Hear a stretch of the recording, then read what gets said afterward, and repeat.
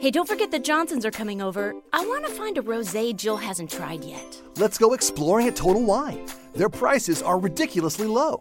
Wondrous selection, helpful guides, always low prices. Total Wine and more. Today, we're going to check in on the latest with Quarterback Watch. We'll tackle the correlation between money and production when it comes to the quarterbacks of the AFC West, and we'll take a question or two from the Mile High mailbag. You're listening to the Huddle Up Podcast. Welcome to the Huddle Up Podcast, your go-to show for all things Broncos.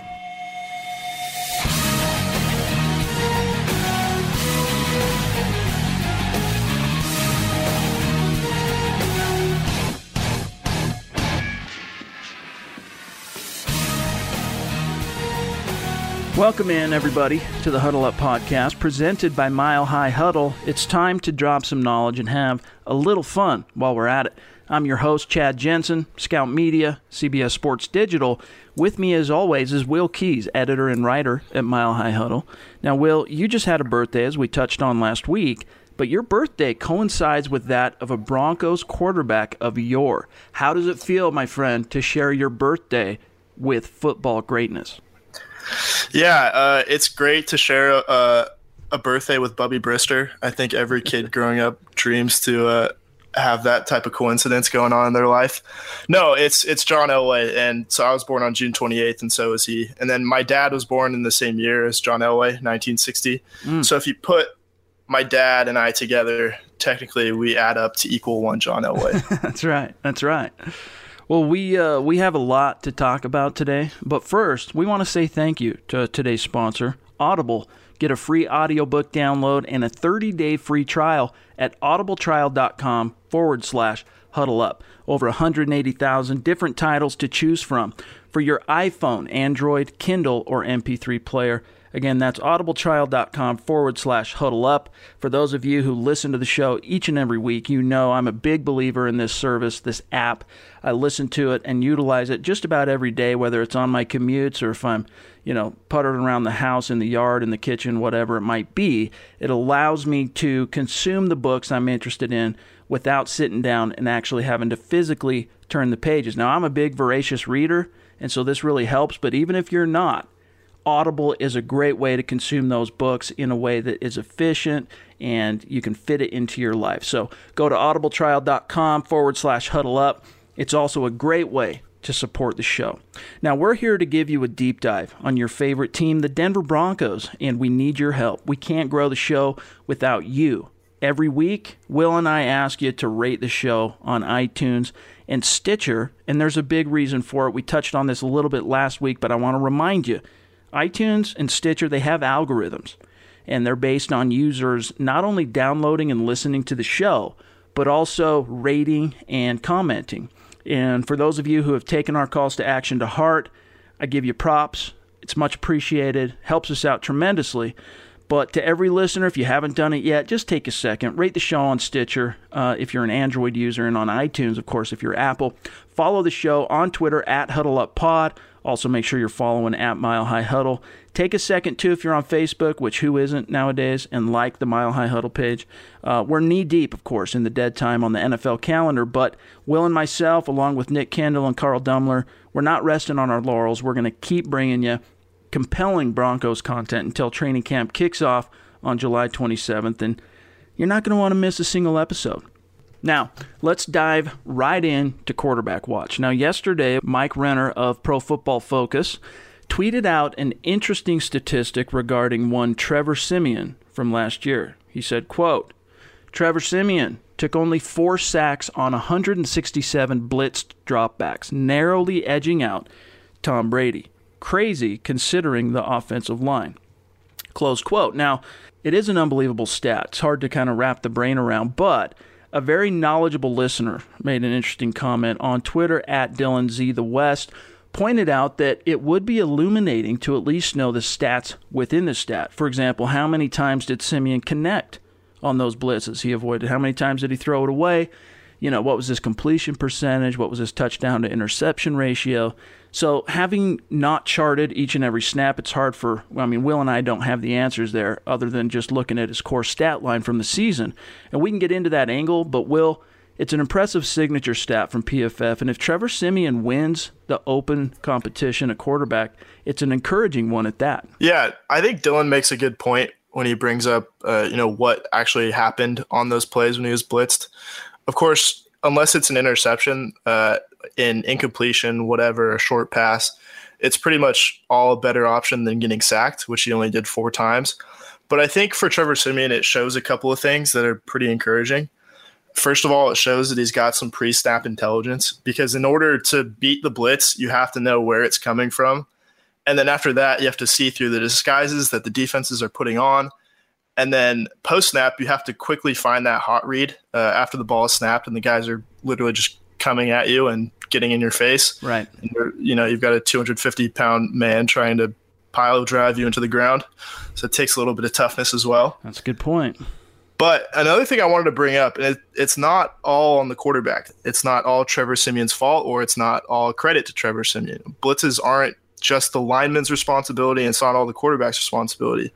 The running backs have a big responsibility staying in and picking up blitzes, recognizing where the blitz is coming from, and actually putting a hat on those guys. Yep. And so do the tight ends when the quarterback makes a change at the line and calls a max protection. So I think it's also a credit to guys like C.J. Anderson, Devontae Booker, Justin Forsett, a veteran who they brought in at the end of last season, then guys like Virgil Green, who's really an exceptional blocker, Jeff Hireman, all those guys.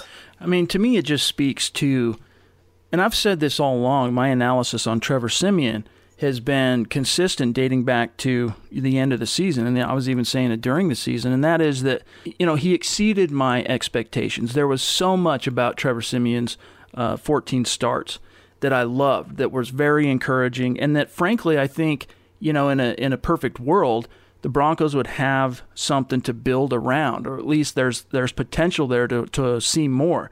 He has an opportunity to really build on what he put in place last year if he can win this competition. And my whole thing about Paxton Lynch is, it's not that I'm a Paxton Lynch homer. It's that the Broncos put themselves in a really tough position this time around, having drafted him in the first round last year. And first rounders have to play, especially quarterbacks. In fact, I was watching an interesting, I think it was NFL Films on YouTube.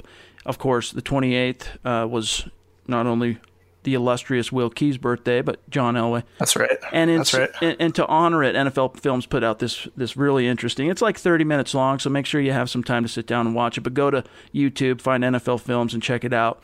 That basically kind of covers John Elway's career in a 30-minute production. And in it was an interesting quote. And if I would have thought I should have thought to pull the quote. But anyway, he talks about his the first 2-3 years in the league, how much he struggled and the ups and downs and what he had to go through to really figure this thing out at the pro level. And he said, now this was a quote taken from long before he ever became an NFL executive. Okay, so keep this in mind. But in that production, he was quoted as basically saying, and I'll paraphrase, that I learned in the only way quarterbacks truly learn, which is by actually playing, going through the ups and downs, the bumps and bruises, the trial and error, however you want to define it. It took that trial and error process for him to get to the point in the AFC Championship game in 1987 where they defeated the Cleveland Browns in Cleveland. So they were on the road. That was the game with the drive. And he talked about how that all culminated in that point. And see, for me, when it comes to quarterbacks, and really first rounders in general, but especially quarterbacks, I just believe that you got to play them. At some point, you have to roll the dice and at the very least see what you have. And with Trevor Siemian, though, he's still in a position where, he's got the upper hand. He's the veteran. And the recent accounts out of OTAs and minicamp, which as we've talked about in recent episodes, I do feel like that has an impact on the overall question of who wins the job. But the real work going to come down to July 27th and beyond. Yeah, I think that's kind of a dilemma, and I'm glad you brought that up because that's something I grapple with all the time, and I know a lot of people in football do, is with your young quarterbacks, is it better to start them right away and let them kind of learn on the job or sit them for a while? And I think the John Elway situation had football minds thinking that, well, this is the one tried and true way to do it, right, is to put them out there and let them, take their hits, kind of just feel their way through it, lose games for a while, and then, eventually they'll break through in year 3 or year 4. But then in the mid 2000s, Aaron Rodgers came along and they sat him for, what was it? 3 years. 3 years under Brett Favre. And he comes out and he doesn't win a lot of games in 2008, but statistically he looks really good. He passes the eyeball test, everything. And then he hasn't, I don't think he's missed the playoffs since 2009. So right, obviously he didn't take long to figure out how to actually follow through and win games. But that's kind of put us at a crossroads because, there's still that back and forth. Like, we don't know what to do. And then that question came up with Brock Osweiler, and he looked good for a while. And it's like, well, now we got to draft guys and let them sit under the incumbent quarterback for, 4 years sometimes, which that's not always plausible because you have to sign a guy at the end of 4 years if they're not a first-round pick. And we're going to see that with Pat Mahomes eventually because people assume that he's going to sit for a year or two under Alex Smith. So it's a question that has baffled football guys for a long time, and I don't know if we'll ever have an answer. Yeah, and the bottom line is that, it is a competition, and in order for the Denver Broncos to name Paxton Lynch the starter, he has to earn it. He has to go out and literally wrest it away from Trevor Siemian. And, he's shown some encouraging signs, and good for him, but we've yet to see him actually have that defining moment where he takes control and puts Trevor Siemian in the rear view. So we'll see how it shakes out this coming summer. Now, we're going to talk about which AFC West teams got the most bang for their buck at quarterback last year. But first, let me talk to you about being a Mile High Huddle Premium member. Each and every week, we save our most analytical content for our premium members, including this article Will wrote this week we're going to talk about here in just a minute. And it might be X's and O's, it might be a long-form story, something statistical, a film room, whatever it might be. We save that for our premium members. Now, it costs $5 per month to join Mile High Huddle, or you can go with an annual membership, which you can save $11, costs $49 for the year. From there, you get access to all our premium content, including our members-only message boards. And as a site, though, we give back to you. As a member, you get benefits such as 10% off on all sporting tickets, including the Denver Broncos, through Ticket Monster, as well as 10% off on Broncos team merchandise through Fanatics. And I've had a lot of members and even people, friends and families of mine, friends and family members of mine, save a lot of money through that discount with Fanatics as a fan, whether it's jerseys, hats, beanies, whatever it might be. So we appreciate you reading the site. We appreciate you listening to the show. The best way to support Mile High Huddle and also Huddle Up is to go premium. That allows us to continue to bring you what we believe is the most in-depth, objective Broncos analysis on the web. So go to milehighhuddle.com, click the join button at the menu at the top, and sign up. We love you. We appreciate you. So again, speaking of premium, getting back to this story Will wrote earlier this week, focused on the quarterbacks of the AFC West and the salaries the respective players made in 2016. It went beyond, though, just sheer stats or salary cap figures. Will took the time to research and crunch the numbers on exactly what kind of return on investment each team got out of their quarterbacks. For example, Will broke down the dollars spent by each team for every yard per attempt, the dollars spent per passing yard, and the last one, the dollars spent on each net touchdown. Now, a net touchdown is basically the difference between touchdowns and interceptions, or touchdowns minus interceptions. So, for example, as a team, the Broncos threw 9 more touchdowns than they did interceptions last year. So their net touchdowns would, in this equation, be 9. So this was, honestly, it was an in-depth analytical piece. It was for our premium members. And when I first read it, Will, I marveled at the mania that went into the genesis of this story, how you sat down and went, you know what, I think I'm going to write about this. It's fun, phenomenal, illuminating read. But talk about what inspired you to write this story and really what your main takeaways were.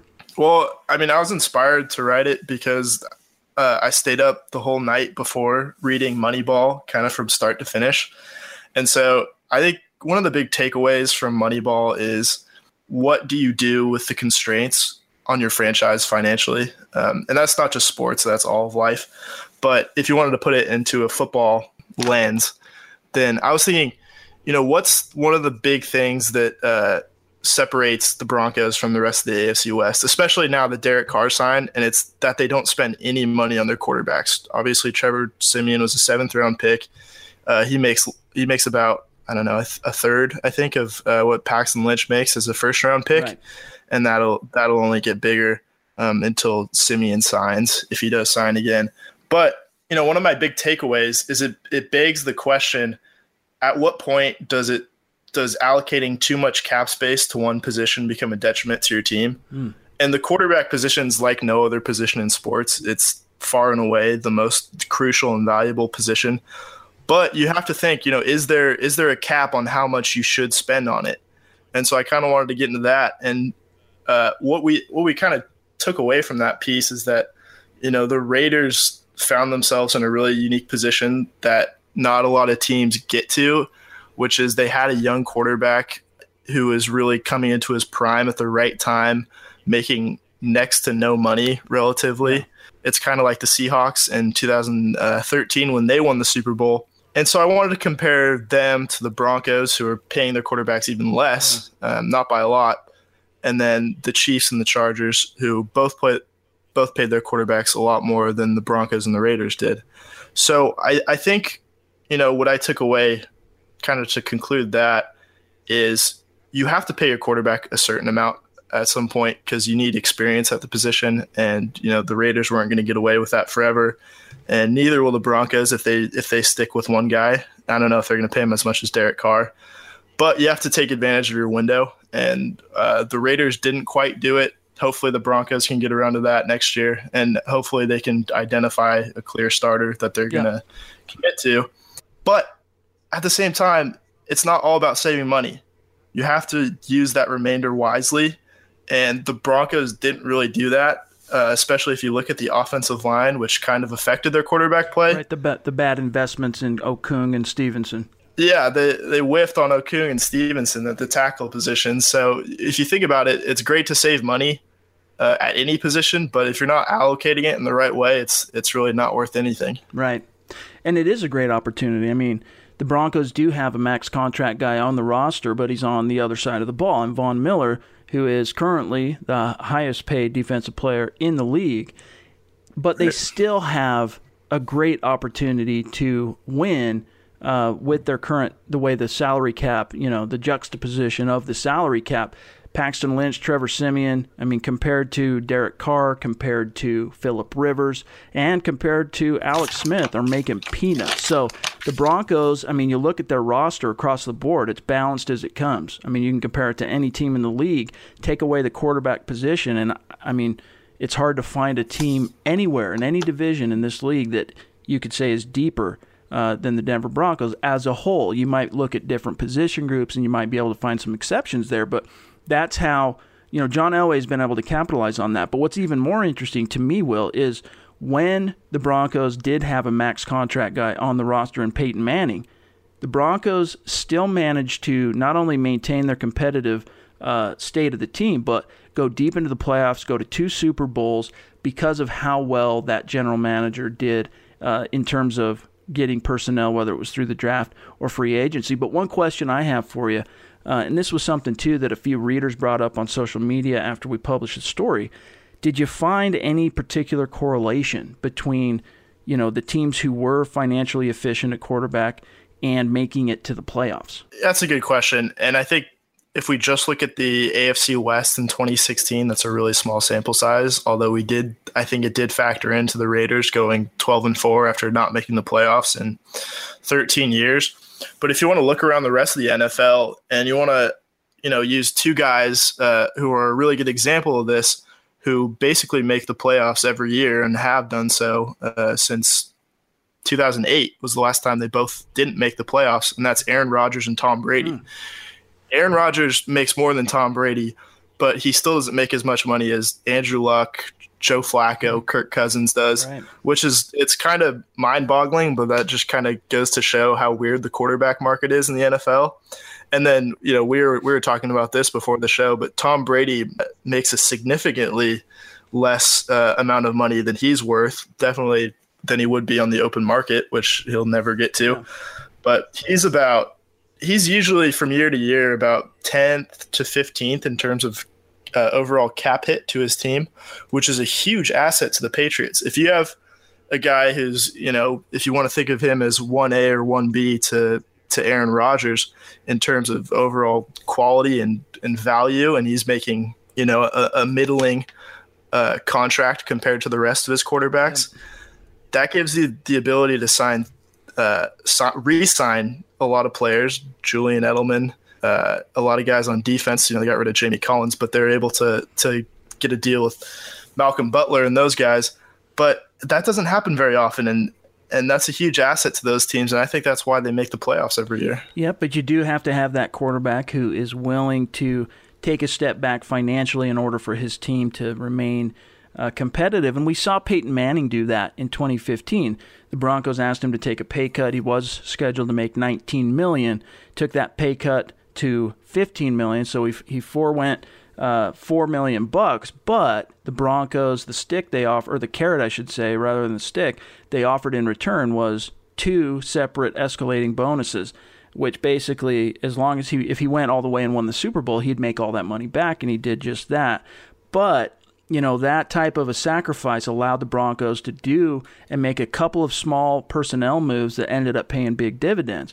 For example, Evan Mathis, right before the season started, ended up, even though he had some injury problems throughout the season, without him leading the way as a blocker at left guard, he finished as the team's leading run blocker in 2015. And so without him paving the way, would the Broncos have been able to run the ball like they were finally able to down the stretch and into the playoffs? You look at Owen Daniels, what he was able to contribute. They ended up just cutting him after the Super Bowl. So that step backward financially ultimately paid dividends for the Broncos and allowed them to actually win the Super Bowl. So Tom Brady, what he's doing, maybe he's a smart one. As you say, his wife's making a ton of money, so it's not like he's losing too much sleep. I think the Brady family is going to be just, A-okay. Yeah, and to your point, we saw John Elway do it when the Broncos won their first Super Bowl in 1997. It allowed, John Elway took a haircut, as he likes to call it, and that helped them sign Neil Smith from the Chiefs and then Howard Griffith from the Panthers, which led to Terrell Davis's success, and that's something everybody attributes to the success at the end of Elway's career. So I think he saw it firsthand, and he understands that he understands how much of an asset it is to pay guys less than what they're worth, especially at that premier of a position. And, but the thing is, you have to have a guy that's good. And if you don't, it doesn't really mean anything. But if you do put those two things together and have a guy who is worth a lot and somehow you convince him to take less than he's worth, that's where you're really in the right spot. That's the sweet spot. But, hey, this year the Broncos do have an opportunity to make some hay while the sun is shining. 2 very underpaid quarterbacks relative to the market. If they can, one of them can, raise the ship, raise all boats, they have the depth of roster to really make some noise in the AFC. So we'll see how it shakes out. Now, tomorrow, one thing interesting, we're tracking this Thursday night, this episode.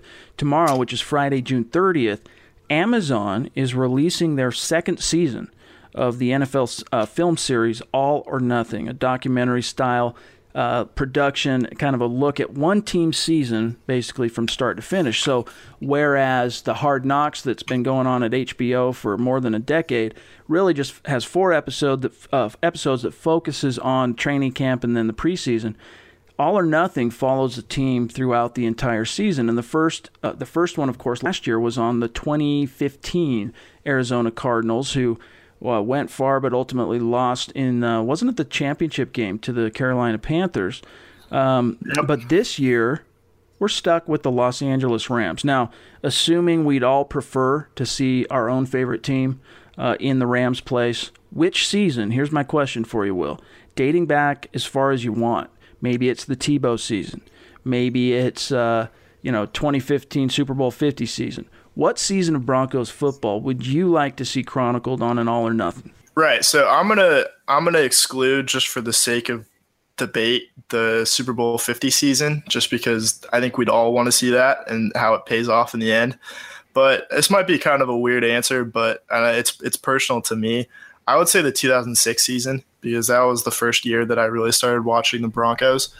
And I don't know if you read Nate Jackson's book, Slow Getting Up, but the way he talks about that quarterback change that they made when they were 7 when they were 7-4, and they handed the ball over to a first-round rookie named Jay Cutler. And at the time, I wouldn't have known, and I don't think anybody did until after the fact, but the locker room was really divided. And eventually, it's what led to Mike Shanahan's demise a couple of years later. I kind of want to go back and see how guys responded to that, how Jake Plummer responded to that, because he was one of the most, you've talked to him, he's one of the most interesting personalities to play quarterback in a long time, I think. And so I'd kind of like to go back and see how that, changed the Broncos' fortune from a team that looked like they were destined to go deep into the playoffs into a team that, didn't even make the playoffs at all at the end of the season. I think I was, 26, 27 years old or something when that season, I was well steeped in football and in the Denver Broncos. I could not fathom how Mike Shanahan could justify benching Jake Plummer with the team sitting at 7-4, still in first place in the AFC West. I remind everybody to go with Jay Cutler. And there's, if you read Nate Jackson's book, which I've thought about trying to get him on the show, or even at the very least, it's kind of old news. When the book first came out, he did a lot of media, and that probably would have been the best time to try and get him on the show. But I've even thought about possibly trying to figure out, structure a podcast that would be compelling in a way to kind of review the salient points of the book, but especially that would be awesome. And maybe we could work on that at some point. But as you point out, that one chapter, in fact, it's entitled Plummer's Crack, is seriously, you can't, if you're a Broncos fan or even a fan of football, you cannot put that book down. Once I started, I couldn't put it down. And it's especially so once, and he's a phenomenal writer in and of himself. His struggle, his story of, I believe he, if I recall right, being undrafted, going to San Francisco with Bill Walsh, Menlo College, and then finding his way eventually to Denver, and then what happened after that. But it's just a phenomenal read. But getting back to the question, what season? It's interesting you bring that up. I having not really thought about it, I would love to see that chronicled from the inside. But just for the sake of parody here, I would like to see. It would have been interesting to see a behind-the-scenes view of the 2011 Denver Broncos, the Tim Tebow mania, the magical season, however you want to categorize it, the most improbable string of Broncos wins. I think it was 7 in a row, and just how that team went from the doldrums to all of a sudden, it turned everything around. And we've talked about this briefly on past episodes of the show, but without that Tebow season, and listen, just a quick sidebar, I recognize I'm not a Tebow fanboy. I recognize his shortcomings as a quarterback, but I'll give Tim this. Without that season that brought the Broncos from the doldrums of the AFC back into the, not only like contention, if you want to call it that, in the AFC, going to the playoffs, winning a game and all that, but back into the public eye and the media storm and the scrutiny that now fell on Denver. Without that whirlwind season, thanks in large part to Tim Tebow, Peyton Manning, I don't think, signs it with the Denver Broncos. Maybe he would. Who knows? It's a question for the ages. But I think that, let me put it this way, I think that season really laid the foundation for Peyton Manning coming to Denver. It helped him to kind of imagine where this team could go. John Elway, of course, lubed the deal, closed it down, and that played a huge role, of course, in him making the jump to Denver. But without that season, well, I have a hard time seeing Peyton Manning coming to the Mile High City. Would have made a lot of sense for him to go elsewhere, but he ended up coming to Denver. And I remember when the Broncos first popped up on his radar, nobody in the media, especially in the national media, thought Denver was an option because he was perceived as such an indoor quarterback that nobody in their right minds could fathom the idea that he would want to come play in a NFL city that has snow, plays 8 games outdoors guaranteed each and every year, but he ended up coming to Denver. I think it turned out pretty well for Peyton Manning. But I think you do make a good point about Tim Tebow. And before they put Tebow in, I think they're, what were they, like 1-5, 1-4 with Kyle Orton? Yeah, 1-4. And they look like they're on track to be as bad or even worse than the team that they were in 2010. And they were 4-12 in 2010, and they probably played worse than that. That's the worst Broncos team I've ever seen. And they put Tim Tebow in at quarterback, and not only did they start winning games because of Tebow, but he galvanized the rest of the team, and he made that defense really came together at the right time to support Tebow, and that's probably why they won most of those games, with the late game heroics aside. Elvis Dumervil and Von Miller definitely had a big contribution and had a lot to do with that. But if they don't improve and at least get to 8-8 and then get to the playoffs and then beat the Steelers, I don't think the Broncos do sell themselves on Peyton Manning as well as they would have. I think he goes to maybe Tennessee or Houston instead. Yes, sir. And as you say, worked out great for Peyton, worked out great for the Broncos. Poor Timmy. Timmy's the only one on the outside looking in, but hey, at least he's still got baseball. He'll be a New York Met. He's, he just got promoted to high A. So I think the Mets aren't doing too well. I think a September call-up is coming up his way. So get ready to see Tim Tebow on Sunday Night Baseball. It's that time of the week when we open up the Mile High mailbag, take a listener question or two, and Will and I are happy to serve as your football priest. We offer you absolution from the football gods, but first you have to unburden yourselves with the burning Broncos questions in your hearts. Hit us up on Twitter. You can also hit us up on the premium forums at milehighhuddle.com, and we will answer your questions, address your concerns at least once a week. We got two we're going to address today. The first one comes from Jacob Smith, friend of the show. His question, Will, is this. At this point in the offseason, what's the expectation of this team? It's Super Bowl for Elway and the fans. What say you? Now, my answer, Jacob, is, there's always going to be high expectations built into this team, both internally and externally. But with all the talent the Broncos have on the roster, basically a year and some change removed from winning it all, anything but, at the very least, a postseason berth, I think, would be a disappointment. But this is one of those questions for me, Will, where until we have some clarity at quarterback, it's hard for me to answer. Even knowing if it's going to be Siemian or Lynch affects my viewpoint of how I see this shaking out, how the schedule might unfold. But what's your answer for Jacob? Yeah, Jacob's expectation is Super Bowl, and I think that's been modest. I think we should look for 19-0 at the very least. If we can, play a couple more exhibition games and somehow make that like 21-0, I would say that. If they win all the preseason games, I mean, you can just start stacking. Yeah, we should just add that to the record, and then maybe play on Wednesdays too. Well, no, but really, I would expect for them to compete for a wild card spot. I don't know. It doesn't really help anybody to say they're definitely a wild card team or they're definitely 10-6 because who knows in June, July, so many things are going to change, so many injuries are going to happen. So who knows? But I think we can estimate vaguely where they're going to be, and I think they're one of the teams. Who knows if they're left on the outside looking in, but they'll be competing for either that 5th or 6th spot. In my opinion, that's fair. I do. I think that's fair. I think that, realistically, real down-to-earth analysis is, at this point, we don't want to set the bar too high. You can in that, from a fan's perspective, you can be like, listen, this is the Denver Broncos. It's Super Bowl or bust.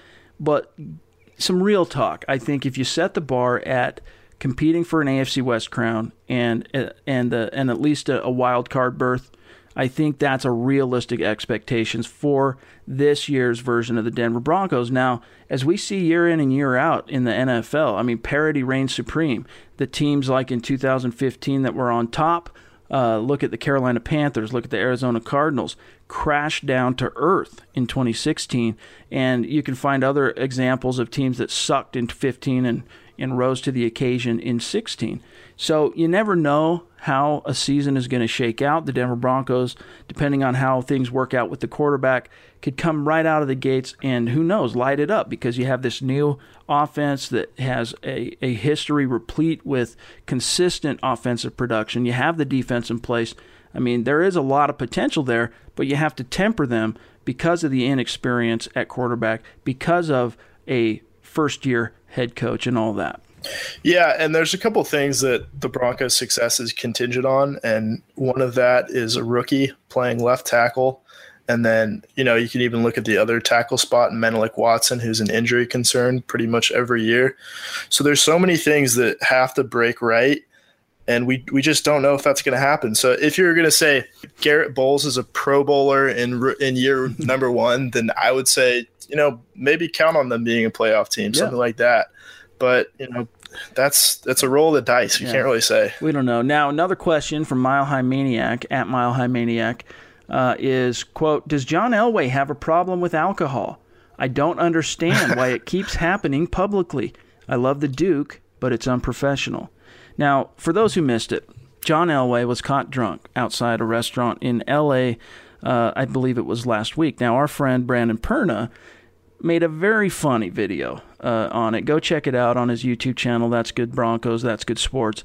It was a very comprehensive take on what happened there. And I even tweeted that, with Perna's video, Mile High Huddle really didn't need to cover the story. As a site, we chose not to cover it because it's just paparazzi BS, really. But it is, in fairness, to speak to Mile High Maniac's concern, it is the second year in a row that Elway was caught on the sidewalk, heading for the car on the curb, a little bit more than tipsy. You can remember all of us the "good for you, bud" meme from last year after he was asked about Von Miller, etc. Now, I understand why some fans might be concerned about this, but you got to remember that Elway wasn't, it's not like he was getting into trouble with the law. It wasn't a DUI or like Matt Russell running into police cars drunk or any kind of like being arrested drunk in public or anything. He wasn't doing anything other than trying to get to his car. It looks unprofessional. I agree with that. I can't imagine Joe Ellis, the president of the Broncos, was too happy about it.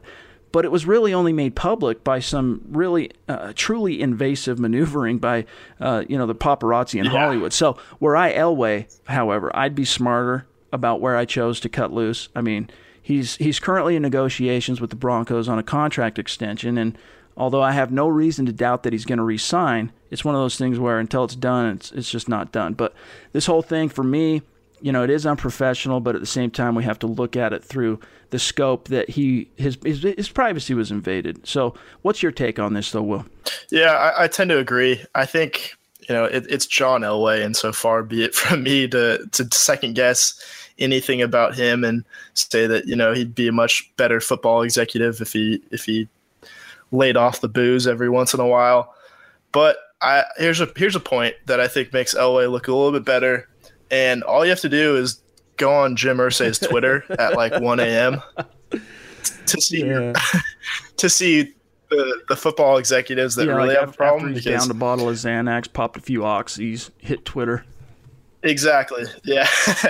I think it was last night or maybe this morning, depending on where you live, that Jim Irsay got on Twitter and tweeted a picture of a naked woman. I missed this. Onto his timeline. Really? Yeah. Oh. Yeah.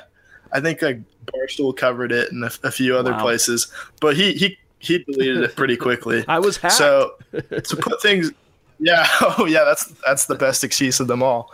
I'm just gonna say some really stupid stuff on Twitter for like a week and then just tell everybody that I was hacked because everybody's trying to get into my Twitter account.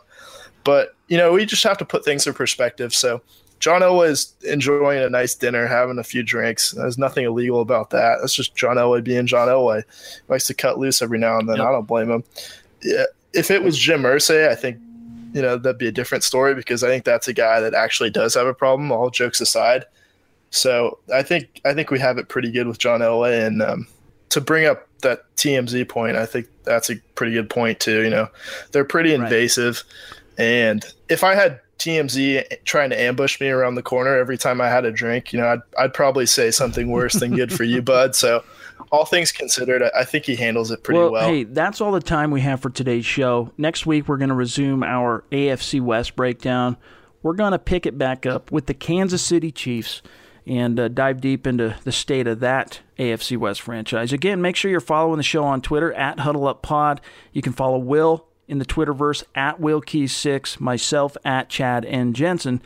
Again, tweet us your questions, and we'll try to address your concerns on the show as often as we can. And don't forget to subscribe, y'all. For Will, I'm Chad. We'll talk to you soon. Good for you, bud. Mile High Huddle.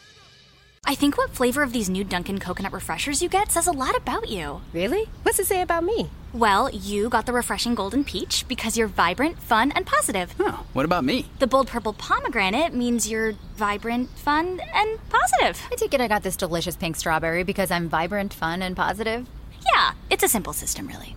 Share the shine. Enjoy a medium Dunkin' Coconut Refresher for $3. Order ahead plus earn rewards. America runs on Dunkin'. Participation may vary. Limited time offer. Excludes classic Dunkin' Refreshers. Hey, don't forget the Johnsons are coming over. I want to find a rosé Jill hasn't tried yet. Let's go exploring at Total Wine. Their prices are ridiculously low. Wondrous selection, helpful guides, always low prices. Total Wine and More.